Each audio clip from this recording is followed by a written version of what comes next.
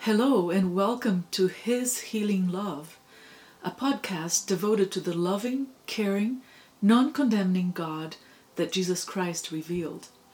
Here we will share with you, among other things, readings from Dick Wynn's devotional published in 1986 called His Healing Love. My name is Denise Grant. Thank you for joining me. Reading for January 1st. Being free in Jesus. Now the Lord is the Spirit, and where the Spirit of the Lord is, there is freedom. 2 Corinthians 3:17, RSV.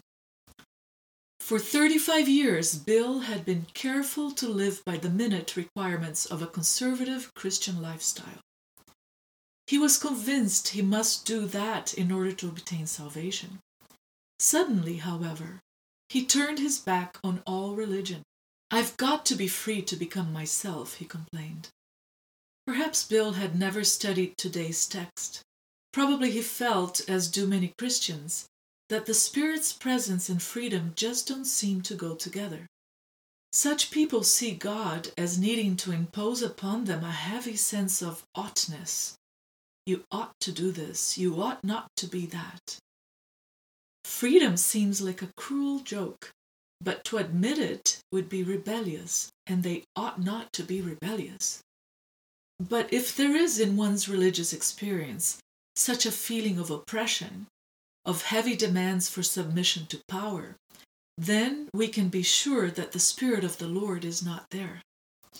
He is not involved in such religion, for the Spirit of the Lord does not work by force. We must recall that there is more than one kind of force, far more subtle and therefore more effective than physical force is emotional force. And that comes in myriad forms.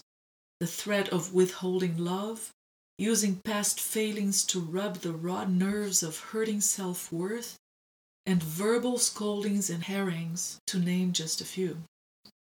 Our God works not by force, but by imparting the principles of truth and illuminating the mind to understand that truth, making it vital to our lives.